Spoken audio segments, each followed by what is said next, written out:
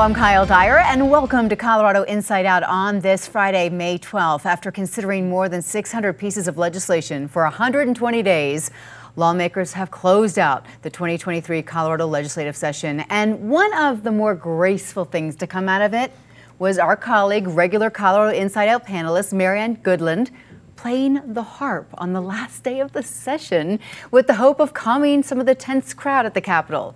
That was early in the day on Monday. It was a trying 4 months, I think we all agree. There is a lot to discuss this week, so let me introduce to you our panel. We have Patty Calhoun, founder and editor of Westward, David Kopel, research director at the Independence Institute, as well as Krista Kafer, columnist for the Denver Post, and Eric Sondermann, columnist for Colorado Politics and the Denver Gazette and Colorado Springs Gazette.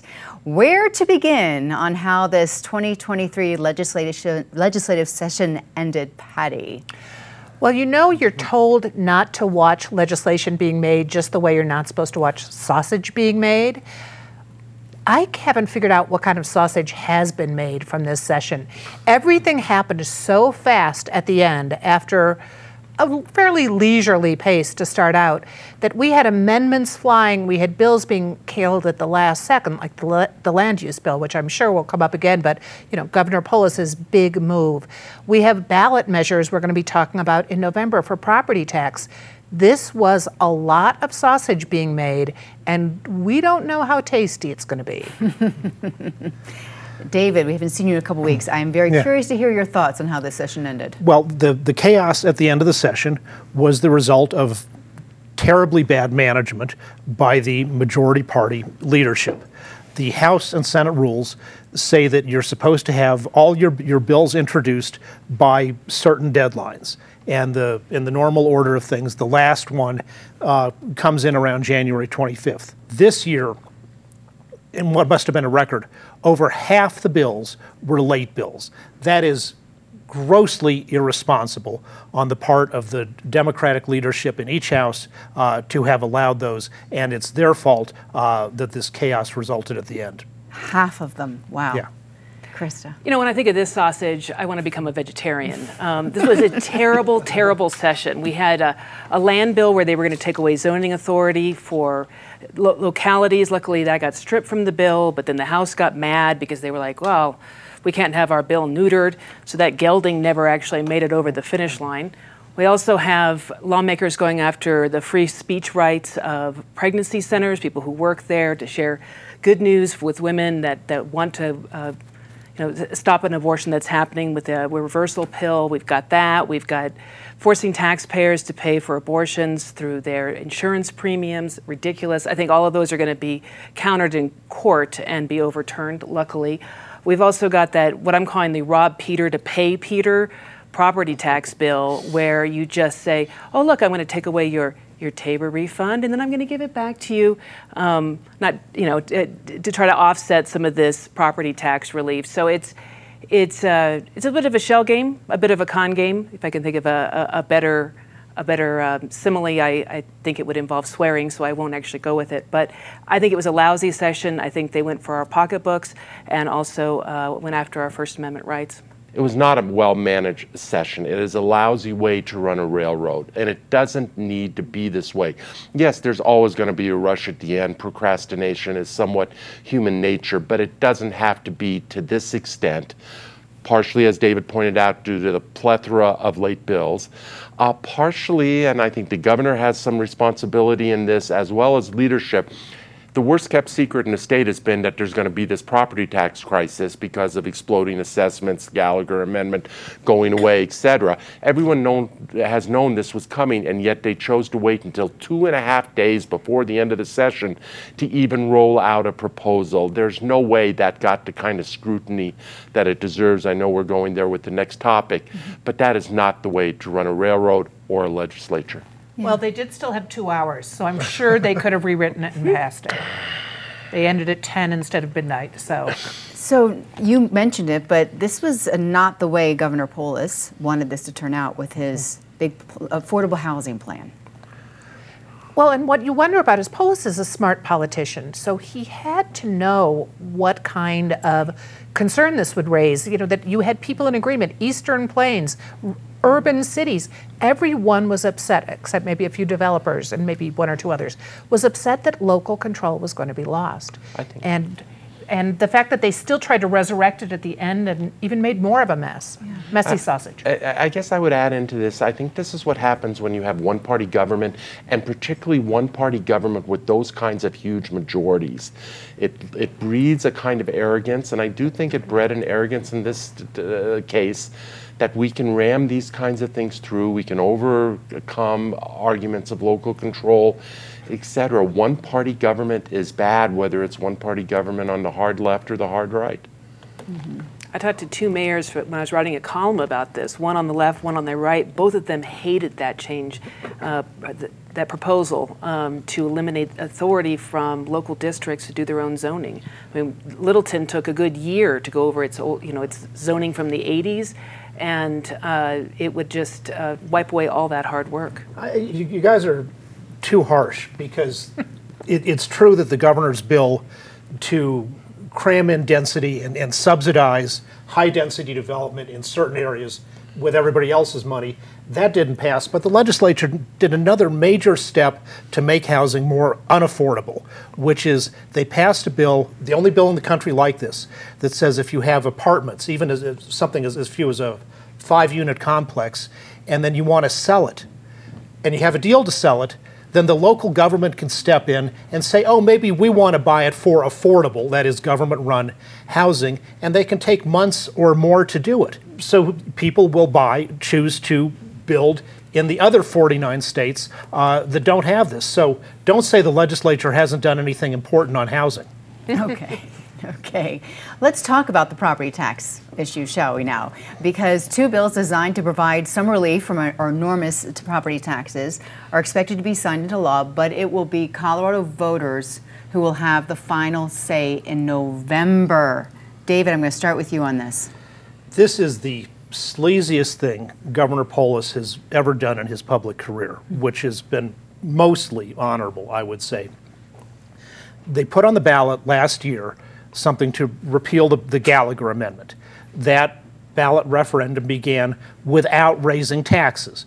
Well, that was an outright lie, and they knew that, because although it wouldn't change the nominal property tax rate, it would drastically change how the calculation that precedes that of what's your assessment for valuation. And so they knew the minute it passed that property taxes were going to skyrocket, particularly for residential. So no surprise at all. If they wanted to do something about that, the time to get to work on that was November of last year, and then they could have talked to people and had a bill ready to go on the first day of the legislative session. And by the way, they were so incompetent in how they rushed it, they said this has to be Proposition HH on the ballot. Well, HH has already been taken up by another initiative approved by the Secretary of State's office. So they can't even get the alphabetization correct on this. So I think it was Rahm Emanuel that said, never let a crisis go to waste. They've been wanting to go after Tabor for a while.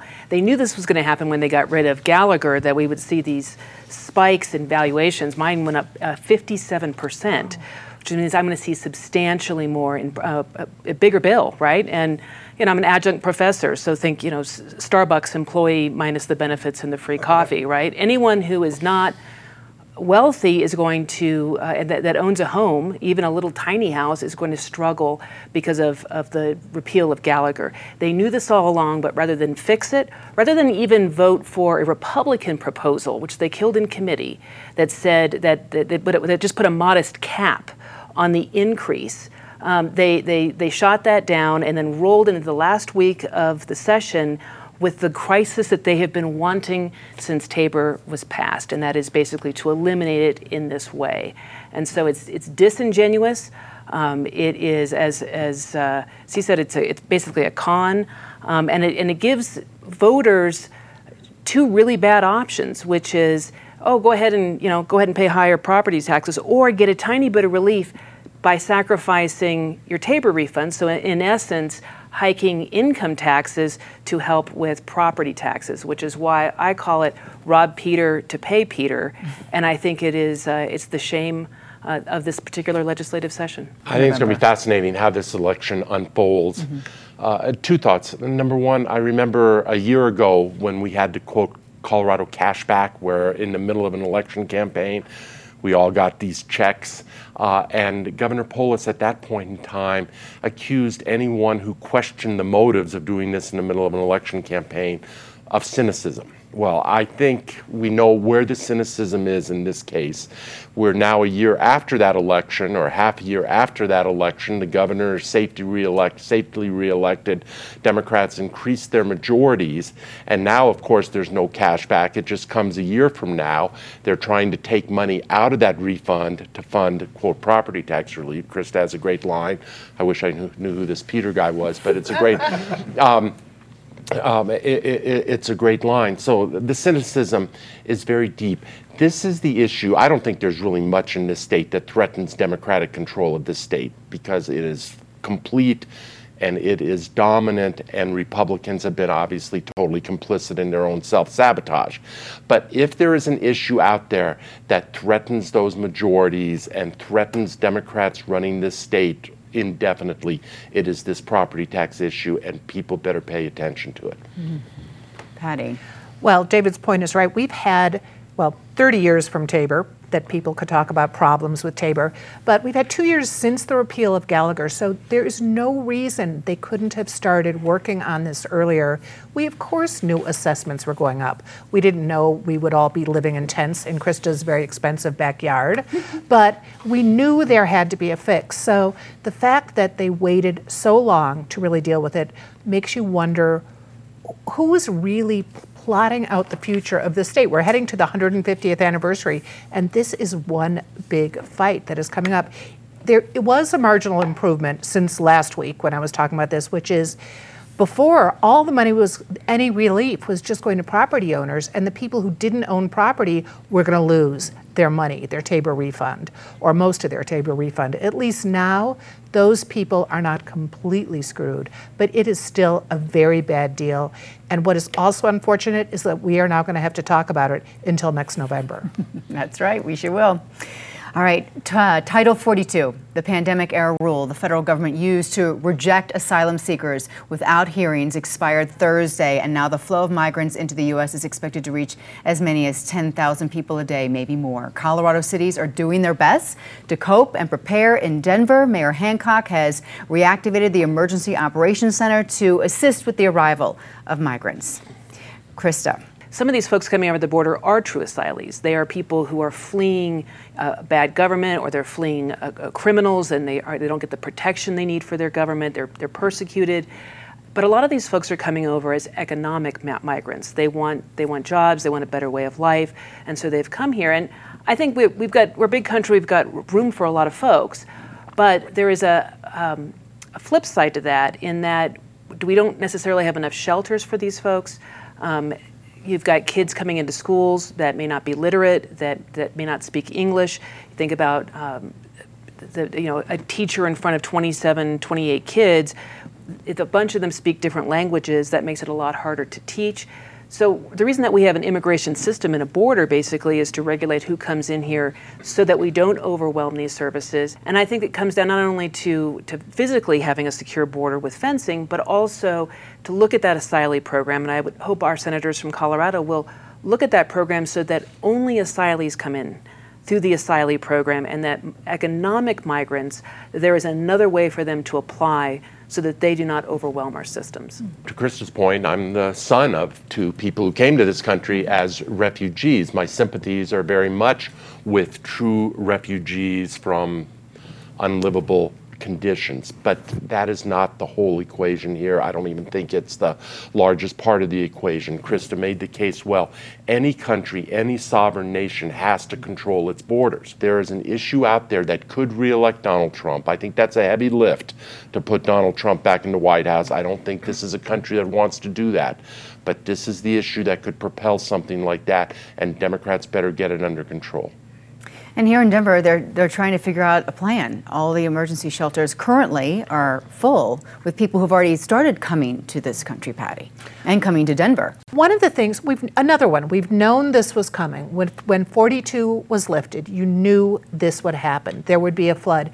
One of the other issues that we could have dealt with on some level was finding a way to let people work, because that's the other thing. They come, a lot of people have said, we would like to work, but legally they can't. And you figure if there had been anything we could do for all these jobs that are going unfilled, we could have figured out a way to let these migrants work. Most of the refugees right now are fleeing from Venezuela, which is a communist tyranny. And communism, by its nature, is a system of kleptocracy, that is, ruled by thieves, where the party steals all the resources from everyone else and puts them into de facto slavery. And of course, refugees from communism want to come to free countries like the United States or whatever else is available. And yet, while this is going on, the Colorado Education Association adopted a resolution saying that capitalism is evil. So we've got a win-win solution. All the people who think like those CEA delegates, that America's a terrible country because we're capitalist, we're supposedly racist, they can move, give up their homes to some of the refugees, and they can move to Venezuela and live in the socialist paradise. It's been under the rule of the United Socialist Party since 1999. Everybody will be better off. I like that, because we could have a trade. We could take the communists here, the CEA, Miley Cyrus, Donald Trump, and do a trade. And they can go to Venezuela. We could all make a list of hey, here's our trade, you guys get this, and we get hardworking people fleeing communism to come here and ultimately become good American citizens. And Donald Trump, as a narcissistic, lawless strongman, would be a great improvement in the government of Venezuela. It's perfect. It's perfect. What do you think it's going to be like in Denver this summer? You know, we had those couple of weeks, several weeks in the middle of the winter when we were seeing an influx of people coming to Denver. But now here we are in the summer. Is this going to linger on throughout the summer? Yes, you say so, Krista. Yeah, I think it's just going to be tough because, again, we've got to find room for these folks. Yeah. There's also medical care, all kinds of things. And it really is incumbent on Congress and the administration to come up with a better solution. And add on top of that, this is already a city in crisis. This is already a city that's taxed in its carrying capacity in many respects, and it just compounds all of that. Mm-hmm. Mm-hmm. All right, let's talk about some local politics. The Colorado Springs mayoral runoff is coming up Tuesday. On Monday, Denver City and County runoff ballots will hit the mail. Eric, I will start with you. Well, let's start in Colorado Springs, my old hometown from many years ago.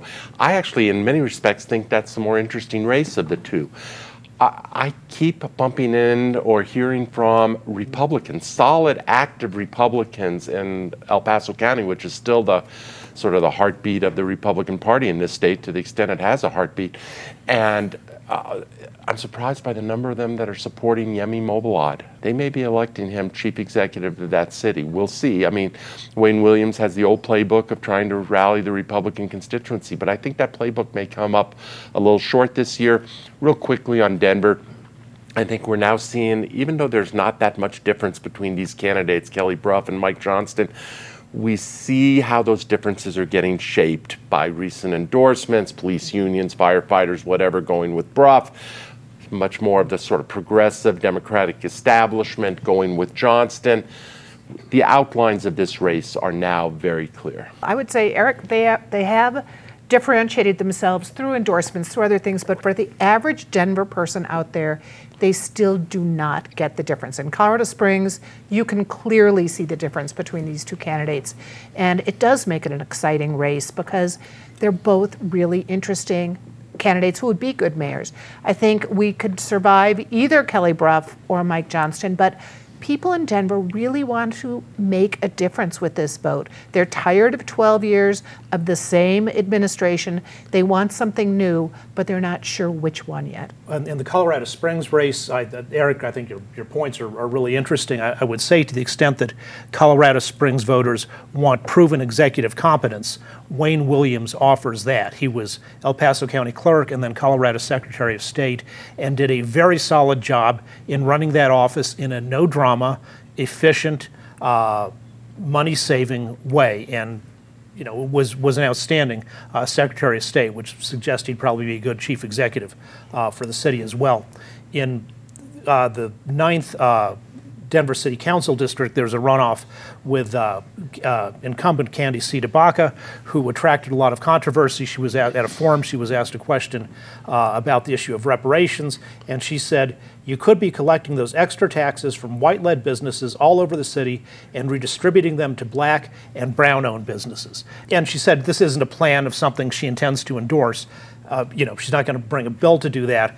However, it is so obviously racist, it makes her visibly unfit to hold public office because our Colorado Constitution forbids racial discrimination. It'll be interesting to see what happens because last week some of the people who are currently on the city council were supporting the person, her challenger. So, yeah. Yeah, elections, it ain't beanbag, as they say, right? There's a lot going on here. My hope is for Wayne Williams in Colorado Springs. He's just such an awesome person, he's honorable, good guy. I don't know his opponent. I'm sure he's a decent person, but the city will be very well run with Wayne Williams at the helm. And then when it comes to Brough and Johnston, I would like to see Brough for two reasons. One is that I think it would be great for Denver to have the first female mayor.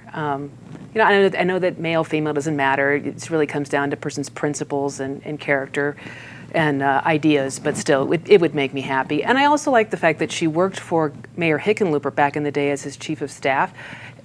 Hickenlooper was a wonderful mayor, and he really oversaw the city going from kind of now I'm not going to say backwater. Denver was on the map, but under his tenure, it just really became a much more fabulous city. And then it's definitely backtracked in terms of crime and vagrancy and whatnot. So I think having her at the helm, maybe bringing back some of those really good ideas that were under Hickenlooper. And but either way, I think the city could have done worse coming out of that first election. Either way, I think there were some people on that list that I thought were pretty scary, so I'm glad they chose two of the best people. We'll see what happens. Mm-hmm, mm-hmm. All right, let's start now with our lightning round. Talk about the great, not so great stuff that happened in Colorado or elsewhere this week. Let's start on the negatives. We can end on a positive note. Patty. Well, I'm going to continue with the mayor's race. So on Wednesday, we celebrated 10 years of all-male voting in Colorado. Third state to adopt it. We have made voting much, much easier, which means people in Denver have no excuse for not studying the issues and voting in June. It's critical. We had just over a third of the voters did it last time. Let's go much higher this time. Yep, we have to. Well, I think females should be allowed to vote too, but anyway. In California, they've had a law that for the last 10 years has forbidden the sale of any new model of pistol. So you can't buy any new pistol invented since 2013. 2 federal district courts have held that unconstitutional. And this week, a Colorado Attorney General Weiser filed an amicus brief urging the Ninth Circuit Court of Appeals to uphold that California law banning all new model of pistols, which suggests he's not a gun control advocate, he's a gun prohibitionist. Mm-hmm. I'm going to go with I'm going to throw a little shade and a little shame on the legislature, just for all this stupid stuff they did this last session. Whether it be, I talked in the beginning part of the segment about all the bad bills, but I can't honestly think of a single good thing they did. Other than adjourn. And I hope that voters remember this when this next election gives them a chance to do better. I've been away a while, so I'm going to do a very quick twofer. One, Jesse Paul mentioned last week, but it deserves to be re-mentioned.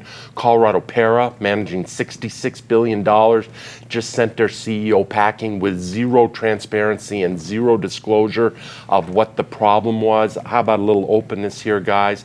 And secondly, I woke this morning to a Denver Post headline about Denver Public School Board members now getting paid. Well, if ever there's a group that has certainly earned their salary, that is it. I didn't see that headline. Okay, something positive. Well, we often on this show wind up kind of doing a historic look at the people who've made this state what it is. We just lost Walter Garash, and he hadn't been practicing law recently, but when there was a cause out somewhere in this state, he was there. Just a fascinating, brilliant character. You're right. There's a new poll that shows only 9% of the people in Denver want to re-elect Tay Anderson to the Denver School Board, and 56% are opposed to that, which is no surprise because the schools have been getting worse and worse and worse ever since he's been in office.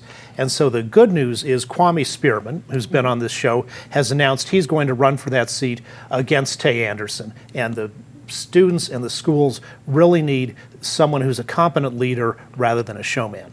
That's also in November, that showdown. Yes. All right.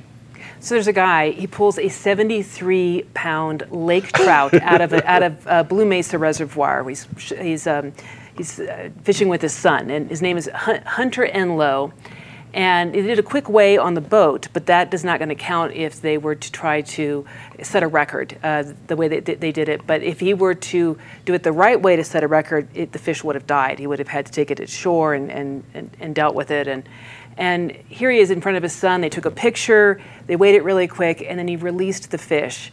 So rather than set the record, he set this rather old and large fish free, and way to model to his son responsible fishing. And there's nothing wrong with eating fish, obviously, but this is a huge fish, an old fish, but letting that fish continue to grow and live. So Hunter Enlow, way to go. Okay. Great story. Two journalists locally, Kyle Clark, who in his own very insightful and incisive way really held Jared Polis and others to account on the bait and switch, the Peter analogy on property taxes, and on a national level, Caitlin Collins, what a thankless job of trying to moderate a town hall with Donald Trump, but she held her own and she got fact after fact after fact in with the former president. Well done. All right, I have something positive to end the show with as well. A shout out to all of the teachers in Colorado. We hope that you felt love and support from your communities during this Teacher Appreciation Week. You are that constant motivating influence that our kids see every single day. Also, an education note, congrats to the class of 2023. My youngest graduates high school on Sunday. So way to go, both for the graduates and all the teachers for all that you've accomplished this year. Thank you for watching tonight on your TV and device. You can also catch Colorado Inside Out anytime on pbs12.org, YouTube, and Spotify and Apple Podcasts. I am taking some vacation with the fam, so thanks to Krista and Patty in advance for filling in for me these next couple of weeks. I am Kyle Dyer. Thanks for watching, and I will see you again on the first Friday of June here on PBS 12.